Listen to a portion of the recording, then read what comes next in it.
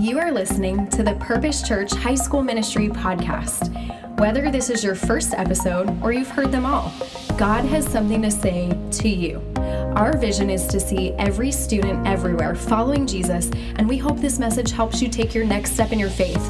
To learn more about our high school ministry, visit our website, purposechurch.com/HSM, and check us out on Instagram at PurposeHSM. We hope you enjoy today's episode. What's up, everybody? My name is Ryder. I'm a sophomore, and I'm a part of the student leadership team here at HSM, and as part of that commitment, we have our student leadership nights, and so my night, Christianity 101, which will hopefully answer the question, what is Christianity? And this one's the first one of many. So be looking forward to the next couple months because there's going to be some really amazing events coming up that your student leaders have been working really hard on. But with all that said, welcome to Christianity 101.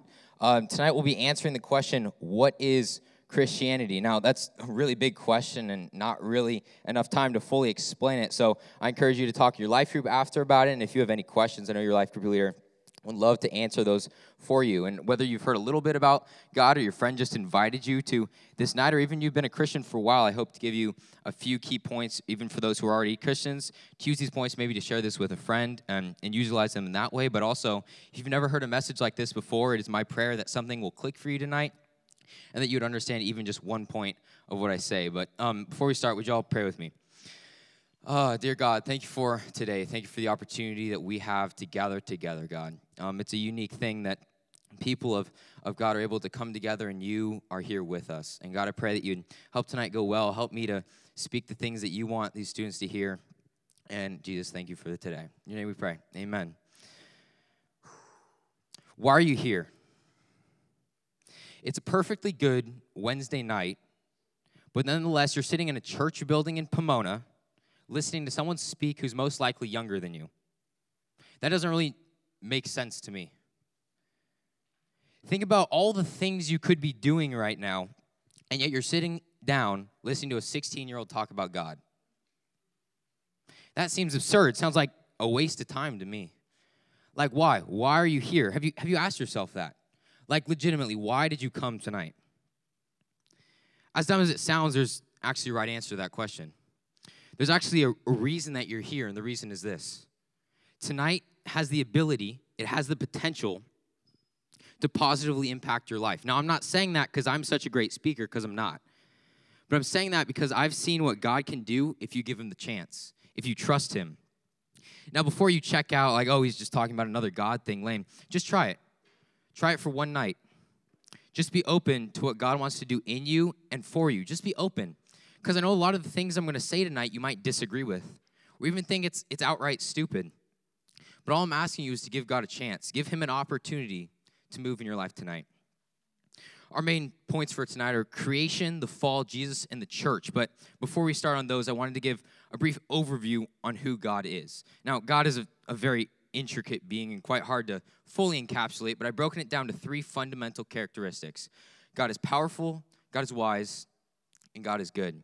So God is powerful. It's kind of an insane idea, but there's not one thing that happens outside of God's control. This means that there isn't someone, something, or any force that is greater than God. And because God is powerful, we can trust that he is able to use all things to accomplish his ultimate plan for our lives. Psalm 135:6 says, whatever the Lord pleases, he does, in heaven and on earth, in the seas and all deeps. Put simply, God can do whatever he wants, and he will do whatever he wants. But his wants may not align with your wants. In other words, things may happen in your life when you think everything is going downhill. You think everything is against you. You think everything that could have gone wrong went wrong. But it's okay. You know why? Because God is powerful. And no matter what it is, he will use that bad to help his ultimate plan come into place. So God is all powerful, but is he qualified to use that power? Is he smart enough to use that power? Well, God is wise. Isaiah 40:28 says, have you not known, have you not heard? The Lord is the everlasting God, the creator of the ends of the earth. He does not faint or grow weary. His understanding is unsearchable. Guys, God sees everything in perfect perspective. He sees everything in his perspective. He's never surprised at anything going on, and he's never confused. God is fully competent to be God. Competent meaning having the necessary ability, knowledge, or skill to do something successfully. God is good at being God. He's able to see the big picture and see every little part of that big picture and how it leads back to that picture. And because God is wise, we can trust that he knows what to do in all circumstances. So God is powerful, God is wise, but how is God good? He allows evil in this world, right? Well, God defines goodness. As a matter of fact, the definition of good cannot fully be known if God is not a part of that definition. We cannot define goodness apart from God, and from the same coin, we cannot judge God based on any standard we come up with. Because evil exists, we are able to see how good God is. We need that contrast. Because God is so good, he gave us free will, and it is that free will that brought evil into the world. Romans 8:28 says, and we know that for those who love God, all things work together for good, and for those who are called according to his purpose. You've heard the saying, God is good all the time, and all the time, God is good. Well, it's true. We know what goodness looks like, and God is that image of goodness and love as well. It says in 1 John 14:6, God is love, and later in the same chapter, in verse 19, it says, we love because God first loved us. We know what that picture of love and goodness looks like because God first loved and showed goodness to us.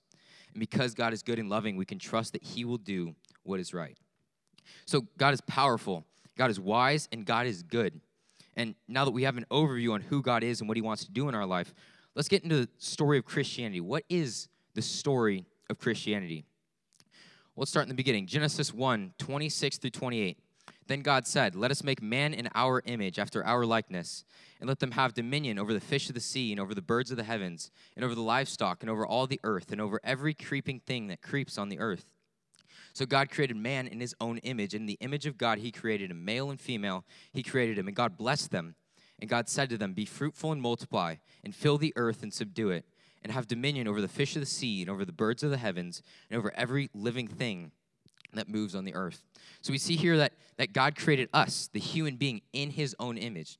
He specifically blessed us and actually created us last. A quick Bible history lesson. God created the world in 7 days. In the first 5 days, he created everything else you see in nature. He created plants, animals, the sun, outer space, the moon, stars, the weather, etc., everything. And on the 6th day, he created humans. But then on the 7th day, he rested. That's how the Sabbath was created, if you ever heard that word. And Genesis 1:31 says he took a look at his creation on that 7th day, and he said it was good. So on the first 5 days, he created nature. 7th day, he created humans. And 6th day, he made humans. On the 7th day, he rested and said it was good. So we see that on that 7th day, after God created everything, everything was good. Humans at this time were living in the Garden of Eden that God planted. And in this magnificent garden, in this paradise that Adam and Eve, the first humans, were living in, God created, there was one rule. One rule in this paradise. It was, do not eat the fruit from the tree in the middle of the garden. This is the choice that God gives humans. Do not eat the fruit from the tree in the middle of the garden. But guess what Adam and Eve did? The fall. Genesis 3, verse 1 says, now the serpent was more crafty than any other beast of the field that the Lord God had made. He said to the woman, did God actually say, you shall not eat of any tree in the garden? Have you guys ever heard that voice before? I mean, Mom said I couldn't have a cookie, but she never said I couldn't have half of a cookie. But this is the first time we see the devil trying to stray people from God's path. He's trying to justify to Eve that it's okay to eat the fruit. He's trying to justify that the sin is actually okay, that sin isn't such a big deal. Does that sound familiar? It's only half of a cookie. Later in Genesis 3, verse 6, the Bible says, so when the woman saw that the tree was good for food, and that it was a delight to the eyes, and that the tree was to be desired to make one wise, she took of its fruit and ate, and she also gave some to her husband who was with her, and he ate. And just like that, welcome to sin. Welcome to a broken world. It goes on to say that Adam and Eve's eyes were open, they realized they were naked, and they felt ashamed, and eventually as punishment, they were exiled from the Garden of Eden and had to make their own way in the world, and there were other punishments as well for that sin, but the important part of that story is that God made a perfect world. And yet humans destroyed it with sin. And now comes a broken world. After Adam and Eve sinned, the perfect relationship between us and God was tainted. It was contaminated. That relationship was now broken. And from that point on, for thousands of years, God was showing the world that one day he would come back and fix everything. Now, fast forward, Jesus, thousands of years, and Jesus comes. Another quick Bible lesson. Okay, so God, who we talked about at the start, exists as one being in three persons: the Father, Jesus the Son, and the Holy Spirit. If you think it's confusing, you're right. But anyway, God sends his son, so God the Father sends his son Jesus down to earth to fix this brokenness. So Jesus comes to earth like 2,027 years ago to mend the relationship between us and God. Quick history lesson. If you ever wondered like what happened 2,022 years ago, like why is the date 2022? Well, it's Jesus being born. It's just some Roman Empire sometime messed up, and so Jesus was actually born later. 2027, whatever. So anyway, Jesus becomes human and lives on earth for 33 years. He does ministry for 3 of those years, the last years, traveling around with 12 disciples doing miracles and stuff like that. And who here likes to watch TV shows? Any TV shows fans? There's this show called The Chosen that goes through the story of Jesus' life. It's on Amazon. They have a free app, super great. And it goes through Jesus' story. So look it up, write it down, The Chosen. But anyway, very long story short, Jesus is going around doing miracles, and he dies for our sins. He was crucified for our sins, which was actually the most painful method of death at the time. And through his death, that relationship between us and God is restored. But remember how at the start I said that God can't be defeated? So death can't defeat God. So Jesus doesn't stay dead and he rises to life again, which is Easter, like pretty cool, national holiday. It coming up in a couple weeks. The main point is we had a broken relationship with God, and Jesus restored that broken relationship through his death on the cross. And now we can spend eternity with God in heaven once we die. I want you guys to think about this for a second. Imagine you're a disciple. For the past 3 years of your life, Jesus has been doing miracles, and you've been following this one guy you believe to be your Savior, the Messiah. Guys, the Israelites have been waiting for thousands and thousands of years for Jesus to come, and you got to be one of his disciples. That's the best. The past 3 years of your life have been like the best ever. You've literally been chilling with your God. Like, it cannot get much better than that. But then he dies, and your world is flipped. You're like, oh my gosh, what am I going to do now? But then 3 days later, Jesus rises back to life again.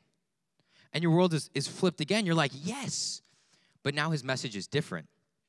He's talking about the church. You're like, what's a church? I know what a synagogue is, but Matthew 18:20, he's saying the church is wherever 2 or more of his disciples are. But like I see Matthew and John, and we're not in a synagogue. Like, does that mean the church is different? You'd be so confused.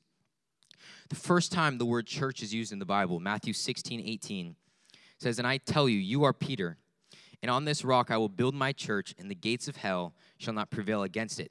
As a disciple, you're hearing this, and you're like, whoa, hell can't even stop this church? Like, I'm trying to be a part of that. I mentioned it just now, but Matthew 18:20 says, for where 2 or 3 are gathered in my name, there I am among them. God is with his church. The church isn't just about a building. It's not just about, okay, there's worship, and there's a message, then we go into life groups, and bam, check mark. Now I've done church for the week.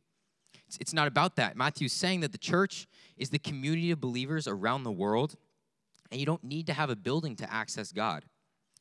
Where 2 or more are gathered, guys, God is here.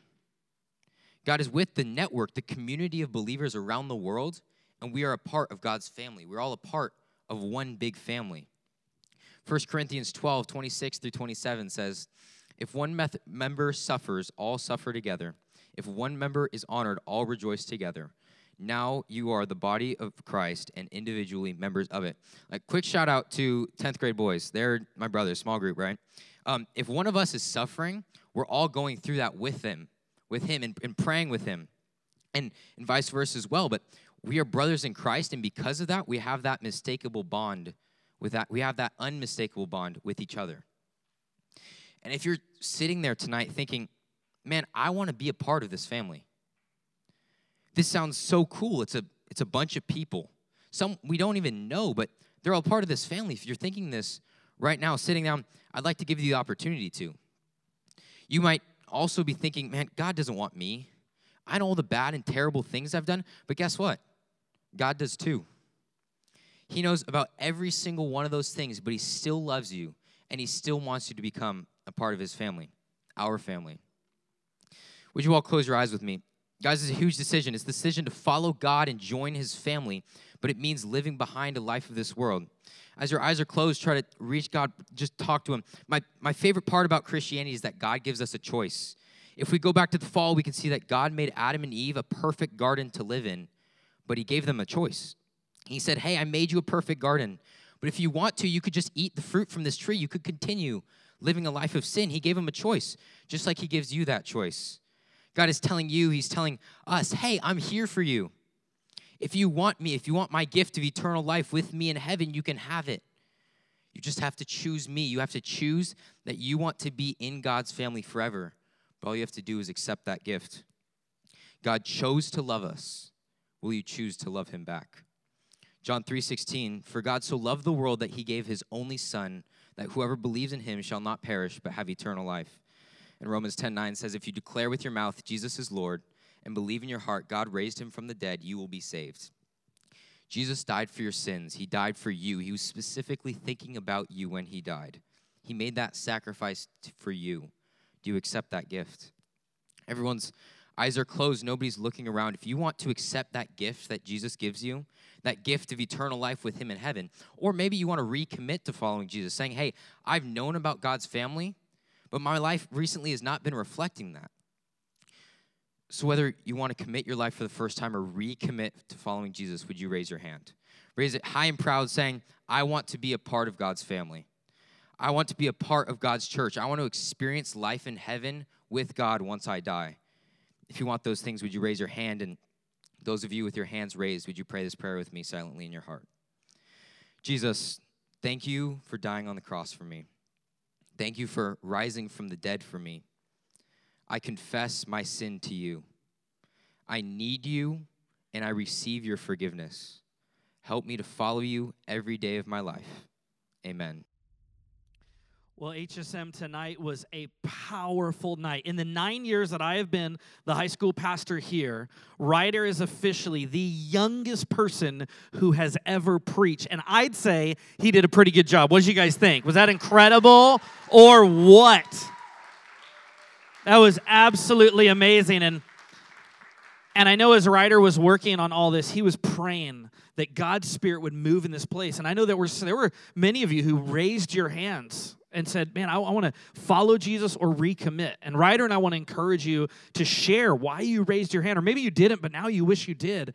We want you to share about that in your life group and talk about what God taught you tonight through Ryder. One last time, can we thank Ryder for sharing and getting our night kicked off? That was amazing. Amazing. All right, well, guys, we'll see you back here next Wednesday. I'm going to pray for you real quick, and then we're going to head into life groups. If you're new tonight and you don't have a life group, we have one for you. And so come up to the front. We'll get you in a life group tonight, but we're excited for you to talk about what Ryder preached on. Let me pray. Heavenly Father, I thank you so much for using Ryder tonight, Lord. I thank you for this young man that chose to step up, that chose to be bold. I think of that moment that Paul said to Timothy, do not let anyone look down on you because you are young, but set an example. And thank you, God, for the example that Ryder has set for all of us. And the God that Ryder talked about tonight is you. And I pray that every single one of us would make a decision tonight to take one more step closer to following you, to leaving behind our sin and to following you as our Lord and Savior. Thank you for what you did tonight. In Jesus' name we pray, amen. Amen. All right, you guys, have a great night.